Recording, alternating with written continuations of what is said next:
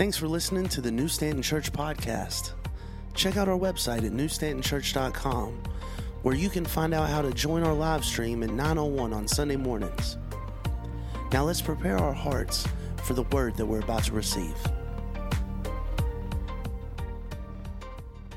When I was a teenager in Erie, Pennsylvania, I belonged to a church that was living and active, and it had a tremendous focus on missions. And our youth group took the tone of that. We worked at the city mission. We folded clothes for the local thrift store.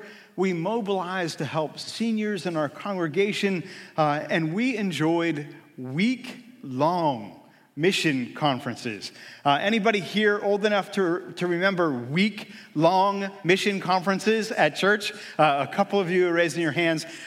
You're old. But buses used to pick us up every morning from the church and take us to school after we had breakfast with the missionary every single morning. Church families would adopt a missionary for the week so they didn't have to stay in a hotel.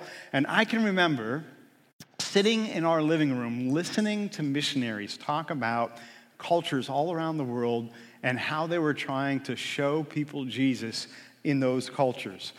Our little church raised somewhere between $60,000 and $90,000 every single year to spread the gospel around the globe. And one of the ways that our youth group helped in that effort was what would now be a very politically incorrect program called A Slave for a Day. And what would happen is after church, every single member of the youth group would be auctioned off so that they could work for somebody in the church the following weekend. I was normally purchased by a guy named Jake, who was not from State Farm. He would have me split and stack firewood all weekend long. It was good times. And I remember at the end of each day over that weekend, Jake, because he had already paid for my back and my brawn to the church, would buy me an ice cream cone from Dodd's Dairy Farm. Now, if there are any people online watching from Corey, you all remember Dodd's Dairy Farm. They used to be a dairy and they had ice cream. And you also are old because they have been closed for at least 25 years. As I was praying about this last You Are message in this series this week, this verse came to my mind. It's 1 Corinthians 6:19 through 20. Don't you realize that your body is the temple of the Holy Spirit, who lives in you and was given to you by God? You do not belong to yourself, for God bought you with a high price. So you must honor God with your body. That passage actually brought to my mind the first time I was bought with a price as a youth for the missions conference. But those of us who call ourselves Christians, we have all been purchased with a high price. We have been purchased with the blood of Jesus. Thanks be to God. Paul tells us in chapter 16, verse 9 of 1 Corinthians, exactly what that means. That means you and I, you do not belong to yourself. You and I are owned. The title of this message is You Are Under Christ's Authority. God's people have always understood that because God acted on our behalf, that we are His. We are under His authority. Look at what God said to the Israelites in Exodus chapter 20. God says, I am the Lord your God, who brought you out of Egypt, out of the land of slavery. In other words, God says, I acted on your behalf. I saved you. I set you free. You are mine. Verse 3, you shall have no other gods before me. You shall not make for yourself an image in the form of anything in heaven above them or worship them or in the water below. You shall not bow down to them or worship them, for I, the Lord your God, because I acted on your behalf, I am a jealous God, punishing the children for their sin of their parents to the third and fourth generation of those who hate me, but showing love to 1,000 generations of those who love me and keep my commandments. You shall not misuse the name of the Lord your God, for the Lord will not hold anyone guiltless who misuses his name. Remember the Sabbath day by keeping it holy. 6 days you shall labor and do all of your work, but the seventh day is a Sabbath to the Lord your God. On it you shall not do any work, neither you, nor your son or daughter, nor your male or female servant, nor your animal, nor any foreigner residing in your towns. For in 6 days the Lord made the heavens and the earth and the sea and all that is in them, but he rested on the seventh day. Therefore, the Lord blessed the Sabbath and made it holy. Honor your father and mother so that you may live long in the land that the Lord your God is giving you. You shall not murder. You shall not commit adultery. You shall not steal. You shall not give false testimony against your neighbor. You shall not covet your neighbor's house. You shall not covet your neighbor's wife, or his male or female servant, or his ox or donkey, or anything that belongs to your neighbor. In the Old Testament, the reason for God's claim on the Israelite was not that he made them in his image, although he did. It wasn't that God was the only God, although he was, is, and will always be. It wasn't because he was the most powerful or the best looking. His claim was that he was the God who acted on the Israelites' behalf and freed them from their bondage. And therefore, God laid out some explanations and expectations for how the Israelites would act as his own possession. We know those as the 10 Commandments. And notice they weren't the 10 suggestions. God did not say, pick 5 out of 10 that you think would work for you, and we'll be good. No, he said, you shall not. Why? God says, because I traded lives for you. People died. Lambs died. I worked it out so that you could be free and you're mine. Look at Isaiah 43:4, where God says to his people, others were given in exchange for you. I traded their lives for yours because you are precious to me. You are honored and I love you. Now, for thousands of years, the Israelites believed that this promise, that this special place in God's heart was only for them. They were his people. But then Jesus came and revealed that God's plan was to extend his favor to every single person of every race, of every nation, because God's grace and his love knows no bounds. Thank you, Jesus. Amen? The early Christians who were Jews by birth, right, wrestled to grasp this truth. And it was Paul who first understood that from the scriptures that it was God's plan all along to extend his grace to non-Jews. Look at a few of Paul's writings with me. This is Romans 3:9. Well then, should we conclude that we Jews are better than others? No, not at all. For we have already shown that all people, whether Jew or Gentile, are under the power of sin. In other words, every single one of us is in the exact same position without Christ. We are all sinners. Romans 4:9. Now is this blessing only for the Jews, or is it also for uncircumcised Gentiles? Well, we have been saying that Abraham was counted as righteous by God because of his faith. Paul is making the argument that even the Gentiles can have faith. And then Galatians 3:28, there is no longer Jew or Gentile, slave or free, male or female, for you are all one in Christ Jesus.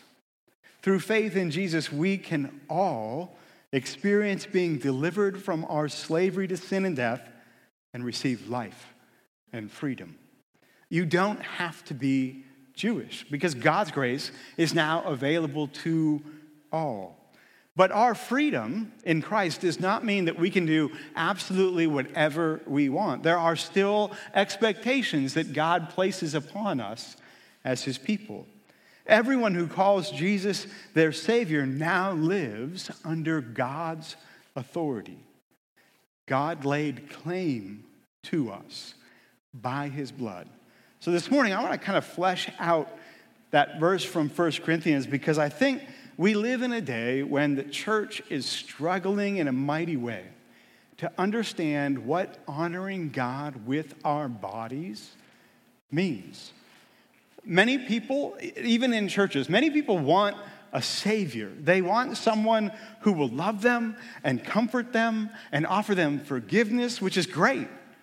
But they don't want a Lord, someone who they surrender to and who has the right to tell them what is acceptable and what is not acceptable with their body. And the other thing that people really kind of bristle about is their money, and I won't touch that at all this morning, I promise. Let's go back to 1 Corinthians chapter 6. It says, don't you realize that your body is the temple of the Holy Spirit, like God resides here, who lives in you and was given to you by God? You do not belong to yourself, for God bought you with a high price. So you must honor God with your body. For the most part, I think that's pretty straightforward. As a Christian, you and I do not belong to ourselves, and we must honor God with our body.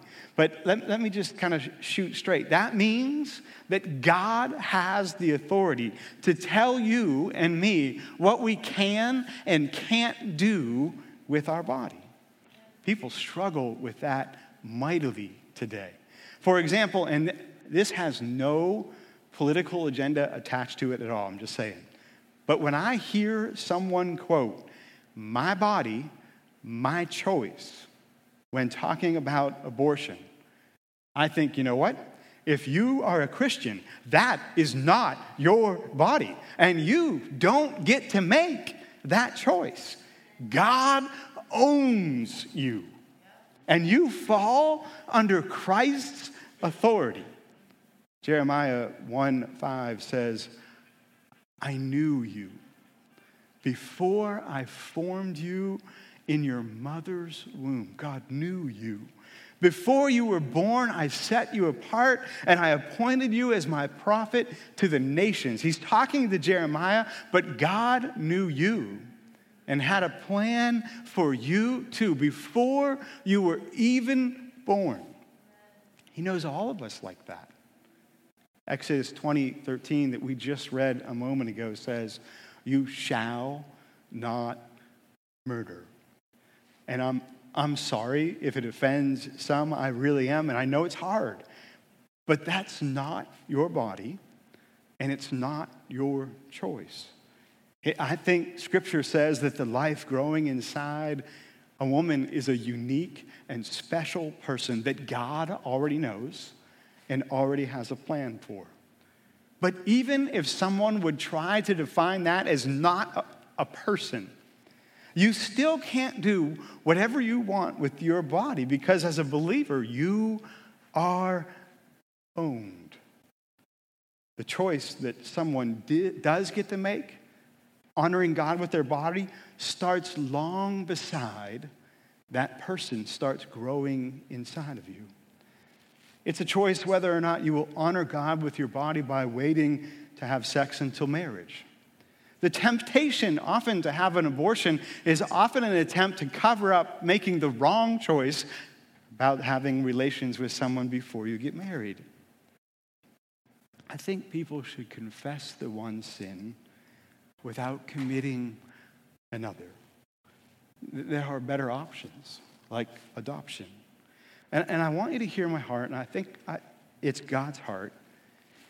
I'm not here to sit in judgment over anyone. I'm not angry at anyone for the sin that they've committed. I don't think God wants us to be like mad or prideful or vindictive. We are to offer Jesus to people who are sinners like us.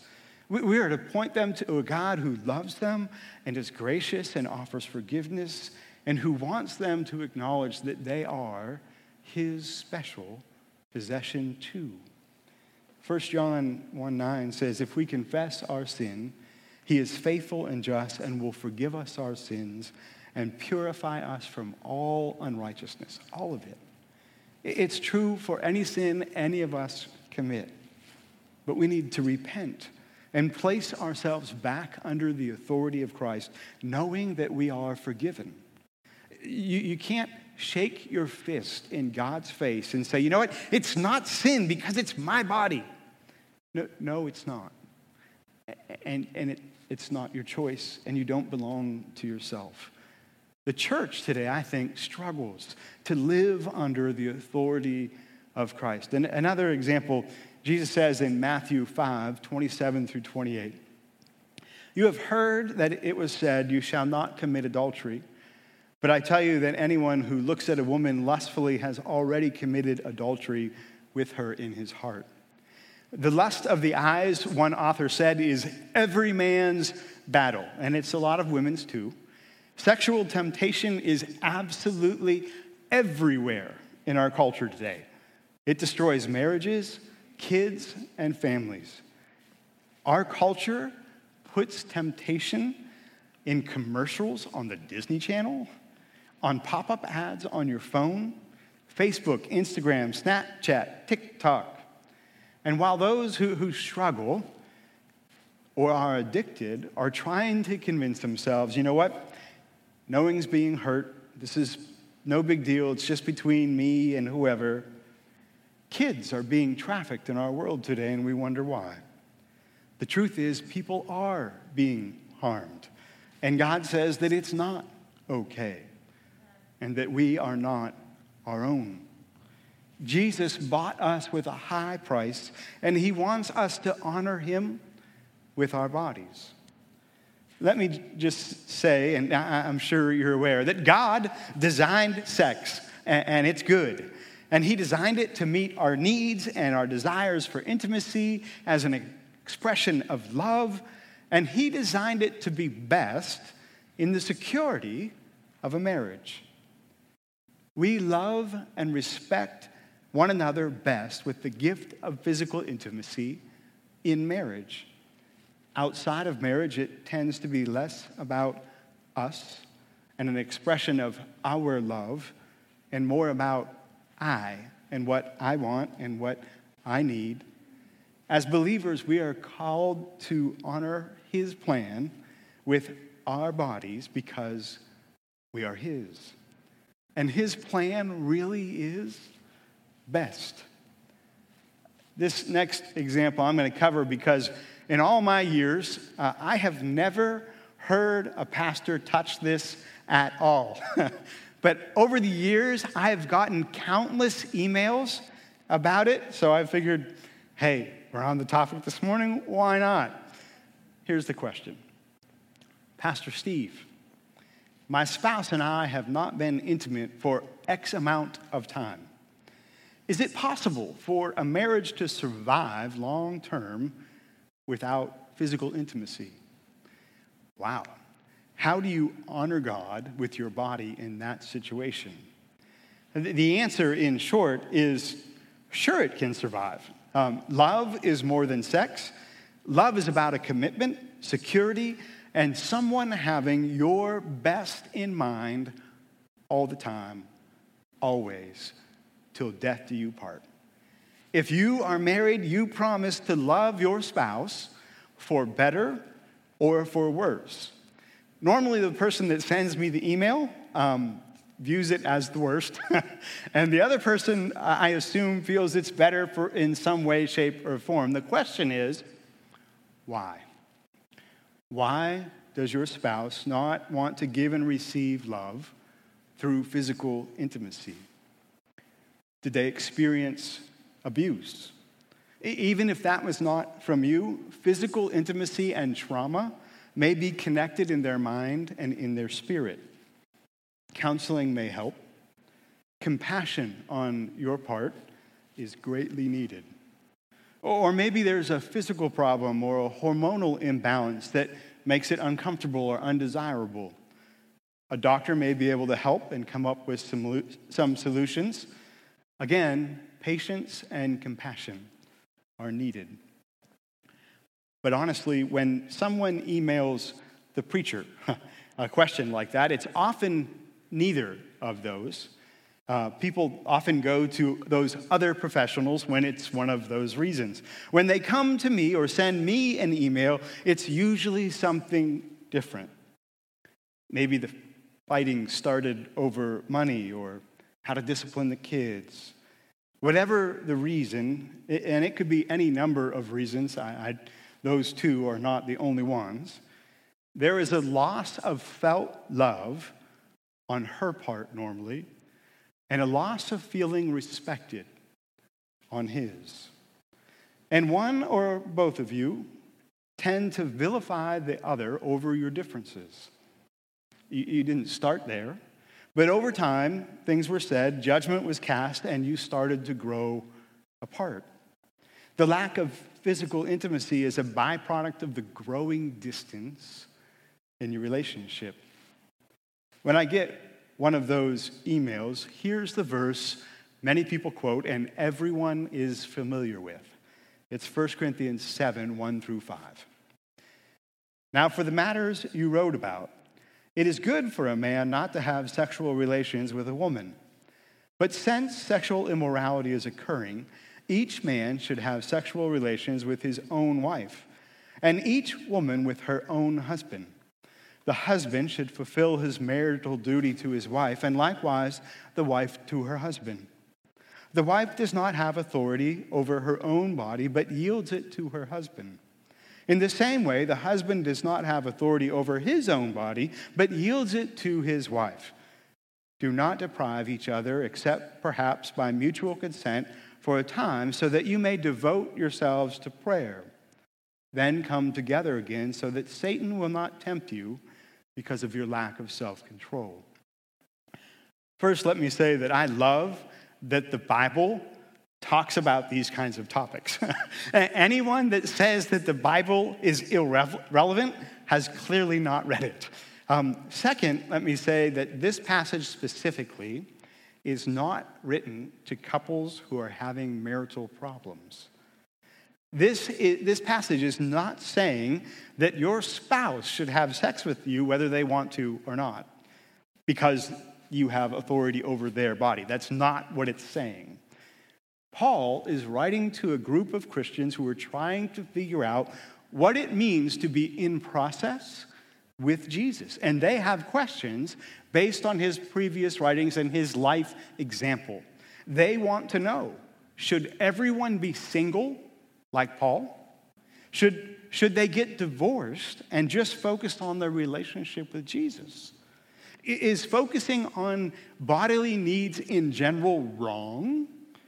Or should they just live to feed the Spirit? And if they're going to deny themselves, take up their cross, and follow Jesus, should they deny every bodily pleasure? See the difference there? However, this passage points out that as a married person, not only does your body fall under the authority of Christ, but it also falls under the authority of your spouse, And that is very real. The two have become one. And we are to look to the needs of our spouse. Paul also acknowledges that depriving our spouse for a prolonged period of time isn't desirable because it opens them up to temptation, and generally we as people have a trouble with self-control. To honor God with your bodies as a married couple means working towards unity in our differences. It means getting on the same page and coming up with a plan that works for both of you as a couple. It means offering forgiveness to your spouse if they hurt you. It means seeking healing in those places that are divided. I believe it means working towards coming together again and being in process together under Christ's authority. In the absence of working to honor God and our spouse with our bodies, I have seen people fall into temptation, and it is never good. It hinders our witness. It leaves people and families broken. I believe God is calling us to something better, that we as believers can model his reconciliation, his love, and the unity in our relationships. It doesn't require physical intimacy, but being under Christ's authority and using our bodies to honor him is not an option for us. The reality is, one day, every knee will bow and every tongue will confess that Jesus is Lord. That means everyone on this planet, whoever lived, will one day submit to the authority of Christ. Whether it's now or later, it's coming. God says, surrender and live under my authority with your body now. Choose this day whom you will serve and whose authority you will live under. I think surrendering to God is a way that we fight those battles. Surrendering our will, our desire, our bodies to him is a way to live victoriously, surrendering to Christ. So let's pray together. God, as we fight in our spirit to surrender to your authority in all things, God, we know that we have been purchased with the blood of your Son, and we are in awe. And God, in many ways in our culture and in our life, we struggle to work out how that looks, being under your authority with who we are versus what our culture is telling us is our body and our choice. And God, renew our thinking, renew our hearts. May we surrender in all things, especially, God, with our bodies where your temple dwells. May we fight, God, by surrendering to you. And may the victory, the joy be yours. And God, may we experience your blessing as we do. God, as a church, heal us, heal our brokenness, heal our marriages, heal our kids. God, may we surrender to your authority. In Jesus' name, amen. Thanks for listening to the New Stanton Church podcast. We'd love to connect with you. So visit our website at newstantonchurch.com, follow the Get Involved tab, and RSVP to our next meet and greet.